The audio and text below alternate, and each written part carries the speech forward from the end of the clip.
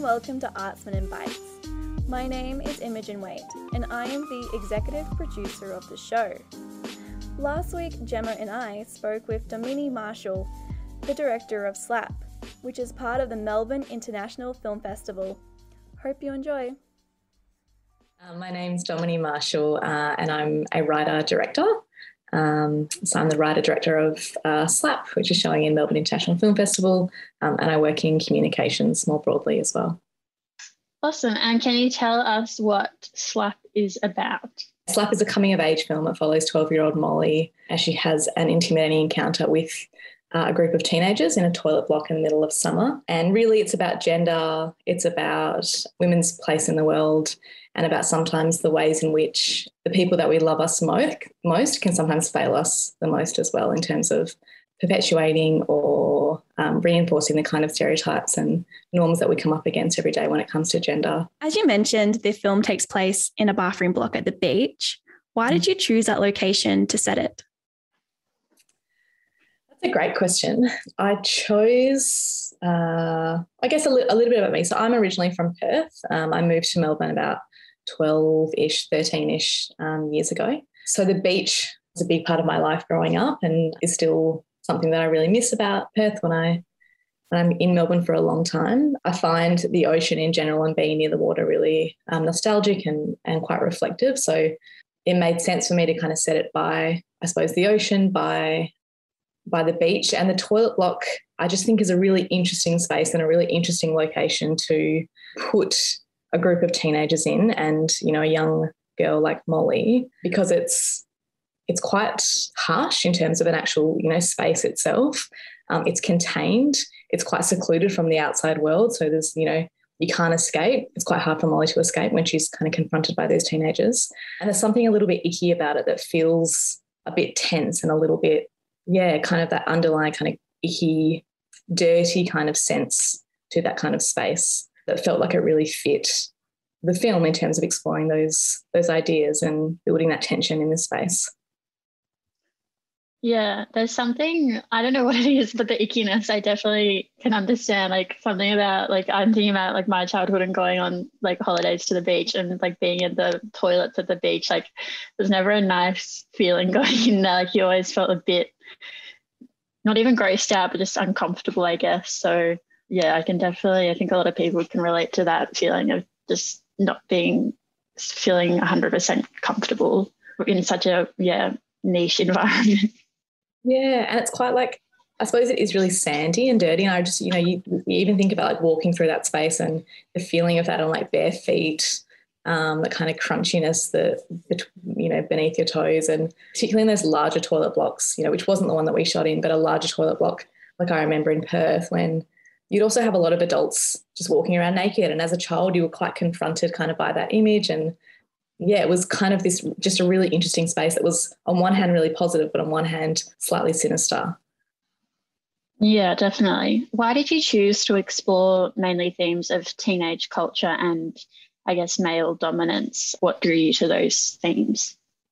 I suppose as a writer, director, filmmaker, and just as a woman myself, I've always been drawn to topics and ideas, I suppose, that, you know, directly relate to me and my experience, but also kind of more broadly to the experience of women. So yeah, exploring ideas of, you know, gender and the body and the patriarchy more broadly, and violence against women and sexuality and these sorts of key topics or subject matter that really relate to most people is something that I'm very drawn to. So I think, you know, my kind of background as a writer and working in communications, I work for an agency that works in ending violence against women. So I'm kind of around these sorts of subject matter and these sorts of stories a lot in the work that I do. And it's just something that I find incredibly interesting, I think, exploring the ways in which kind of gendered norms and social norms play out in our everyday lives, and what that means for us and how we can kind of reject those or conform to those, and the nuances in between. That's what I found super interesting about the film was it's called The Slap because of the slap on the back. And that is like such a uniquely, I feel like, Australian male thing to do when you don't want to call out someone's behavior, but you want to make it stop effectively. And I thought it was a really interesting way that you explored that. I'm so glad that you picked up on that, because the film is quite subtle, I think. There's, while there is this kind of building of tension and there is this moment of things that could possibly be, and then that, it doesn't necessarily eventuate, I guess, spoiler alert, but there's a lot of kind of really subtle moments, I think, kind of built into that are probably quite easy to miss. So I really love that you did notice that. And yeah, you're absolutely right. It is that kind of, I suppose, a way for someone to let them know that maybe the behaviour isn't okay, but they're not necessarily willing to really come out and articulate that in another way. So that kind of bodily connection is quite interesting. Yeah, definitely. And I found the older teenage girl character interesting, as an interesting character. She was complicit in their like harassment of this little girl. What does that character represent to you? So yeah, Charlotte Cook played the character of Leah, and I totally agree. I find her character probably the most interesting out of all the characters, I think, because it is hard to know, I suppose, what someone is thinking in those moments. So it is very much, open to interpretation, and that is, a film I think is always open to interpretation. But I suppose for me, that character, what I wanted to explore or play with are the ways in which women are complicit with these sorts of, with misogyny, with the patriarchy. And often I think growing up, there was this kind of rhetoric or this kind of language around, being a cool girl and getting along with the boys and not making a fuss. And there was a certain kind of power that was held in that idea of being this cool, and I do that in inverted commas, but this cool girl. And so I think in that moment, there's this weird kind of mixture of, I suppose, like, there's a threatening, there's, that the kind of these ideas of the ways in which we're taught to compete with women, I think, is, starting to be explored in that space, because, the attention's taken away from Leah to Molly in that space, and she doesn't step in and help her, even though she knows what it would be like to feel that as a young girl. And I suppose that look at the end, I think for me is really, it's kind of there's kind of a double meaning to that. On one hand, it's an acknowledgement of her knowing kind of what just happened and understanding the impact that had on Molly, but it's also this kind of sense of her not really being aware of that at all and continuing in this way to kind of perform those power structures, I suppose. And I think ultimately the real power comes in rejecting those, and in, the beauty of female friendship and in other forms of friendship. Watching that, it was infuriating when she was like, why are you here? And she was blaming Molly for being in that space and almost letting, saying, like, you came into this space, so what do you expect? What do you expect to happen? Yeah. And I guess that's part of, we talk about like a victim blaming culture, right, growing up, and it is like society, we do live in a society where the blame does go, to women, what were you doing there? Why were you there? What were you wearing? Et cetera, et cetera. So, and we are, unless you really do the work to understand where that culture comes from and what maintains it, you do kind of subconsciously participate in upholding that without really working to dismantle it. Just in terms of how we were talking about the subtlety of some of the themes, I thought the dad character was really interesting, especially at the end. I noticed when the boys were like crossing the car park, he was so kind of relaxed about, letting them cross. But then when that woman was crossing, he said, I think it was, Bridget Bardot, which I thought was really interesting. I don't know if that was just quickly like thrown in or because I kind of feel like there's a deeper meaning there. Like, I feel like I was kind of saying like, not even her dad, like it's a lot of men, like it's not just teenage men as well. And like, he has no idea that these teenage boys have just been so awful to her, but, he's just going to act so nicely to them. But a woman who's done nothing wrong, he'll comment on her body image and weight. And I was wondering, like, was that a big decision to kind of include that part for the dad's character? Yeah, absolutely. It's actually that line at the end was where the film started. So when I was writing, that was a line my dad said to me when I must have been maybe 14 or something, and I remember being in the car with my dad just in Perth City, and a woman crossing the road and him saying that line. And I didn't really understand what it meant at the time. And this is not to say like he's always been very supportive of me and of women more broadly, but he is of a time, and he was perpetuating these ideas of where a woman's worth comes from, right? In terms of essentially that line is saying that you're not beautiful enough or you're not good looking enough to warrant me pausing to let you cross the road, which is infuriating. But that's essentially what it was saying. So that line absolutely was where the film started, and then it was kind of building a story around that to kind of support that. So I think that's what I find in particular quite interesting, because, you can look at the encounter in the toilet block and you can say, well, that is objectively wrong, right? And that is objectively intentionally hurtful for Molly's character. But I find it's really interesting to look back at the ways in which like the people that we love in our life reinforce these little ideas over and over and over. And really those ones can almost sometimes do more damage in the long run than other moments. Obviously it's dependent on the situation. And for someone like her father, he's not even aware of what that's saying to her or how that might be shaping the way that she experiences the world in later years. So that's what I find really interesting. Yeah, definitely. Because I think a lot of young women and young girls can relate to that, like having not necessarily their dad, but an older figure in their life maybe saying something and them not realizing the impact it might have on our views and how we interpret things going forward as our own person. I also noticed were you kind of trying to make Molly look particularly like young? Like I noticed like how she was in the toilet and she had the toilet paper over her eyes, and were you like purposely kind of trying to create that distinction between her and the teenagers and like make it quite obvious?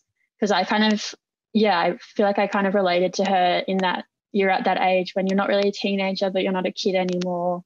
And it felt, I feel like you created her character really well, because she was still kind of doing young things, but also at the start was kind of seemed like she was looking over at the boys and like wanting to go hang out with them.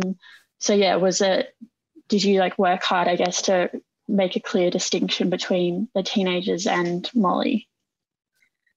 It's a really great question. I don't think I thought about it consciously, like intentionally, I suppose, like during the shoot and in that way. But I think in the writing and in the casting and in the directing, that's definitely there. I think for me, like Molly's character, you're absolutely right. She's on that cusp, right, between kind of becoming, or being a teenager and still being a child, and seeing these boys in this kind of beautiful, this beautiful kind of afternoon light on the jetty. It kind of represents this magical world of being grown up and, knowing things that she doesn't yet know about, but she's really interested to know about. But she's not yet there. So she does still have that kind of childlike naivety, and she does want to go on adventures, and she does want to, I suppose, assert her independence in some way. So, the ways in which her father is essentially overlooking her in the beginning because he's fishing with his son, and, her rod, she hasn't got a rod. She's bored in that. She's bored of, sitting there. She's bored of being overlooked. She wants to have fun. She wants to do, exciting things. And so I suppose her leaving and then going to the toilet is a kind of little act of asserting her independence and doing something on her own. The toilet paper over the eyes, that was just, we were just in the toilet block and we were shooting, and it just came to me as something that I thought would look really interesting and fun on camera, and was a way to give her something to do. So this was her first film, Sadia's first film that she'd ever been in. So for her, as a director, we really focused on giving her tasks to do or activities to do that could help her be present in the moment. And that just felt like something really interesting and cute and kind of something fun to do in that space that was something that she could actually physically do. Yeah, I thought it was such a great like juxtaposition, like how 1 minute she's like tracing like the tiles on the wall where there's obviously all this writing about, sexual activity and stuff, and the next minute she's putting toilet paper over her eyes. I thought it really represented like that cusp really well because, yeah, as you said, she wants to kind of know more, but at the same time, she still is quite young and treated like a kid by her dad. So, yeah, I thought the scenes of her actually in the cubicle were really telling of her as a character. Yeah, absolutely. And it's quite interesting because, yeah, when she's tracing, the lines, she's obviously reading it, but she doesn't quite comprehend it because it's not part of her world yet. So it's there, but it's not quite there. Like the comment from her dad, it's there, but it's not quite there. So these experiences will shape the way that she views the world and experiences the world, but she doesn't yet know how. Where can the audience find more information about the film and about you in general? So SLAP will be screening at MIF this week until the 22nd of August as part of their Accelerator Shorts 2 program. And if people want to learn more about the film or more about my work, they can visit my website, which is just my name, so www.dominimarshall.com, or find me on Instagram under the same name as well. Great. What was your journey like with MIF? Oh, it was, you know what, that's an interesting one. So, I made this film, I directed this film we completed it in 2019. So I submitted it to MIF then, so in 2019, and it's now obviously 2021 because they had a half kind of festival last year. So it feels like a really long time since kind of that first initial submission and then obviously to getting to this point. But it's been really, honestly for me as a filmmaker, it's a real dream to be part of MIF. It's such an incredible festival and to be part of their accelerated program, which starts this week for me. So I'll be, as of kind of Thursday, Friday, Saturday, Sunday, part of their programs. They'll be able to attend a whole bunch of workshops and panels and events and stuff focused around making the transition from making short films to feature films. So I'm really looking forward to that. But yeah, apart from that, it's just been a dream come true. Obviously very sad that we couldn't watch it in person in cinema, but still great to be part of the program anyway. Yeah, congratulations. Yeah, congratulations. It's so exciting. Thank you so much. And the fact that you had to wait 3 years, that's awesome. I get to show it now. I know, what a time. Yeah. One of Art Smitten's hosts, Jessica, she was the production assistant on SLAP, which is interesting. I saw that in the credits and I saw her name. I was like, oh my goodness, Jess. I didn't know she worked at Sin. Yeah, absolutely. Jess was just amazing. So helpful. It was so great to have her on set. What a small world. Shout out to Jess. Thank you so much for taking your time out this afternoon to talk to us about your film, and best of luck with the festival circuit. Thank you so much. Thanks so much for having me. Thank you for listening.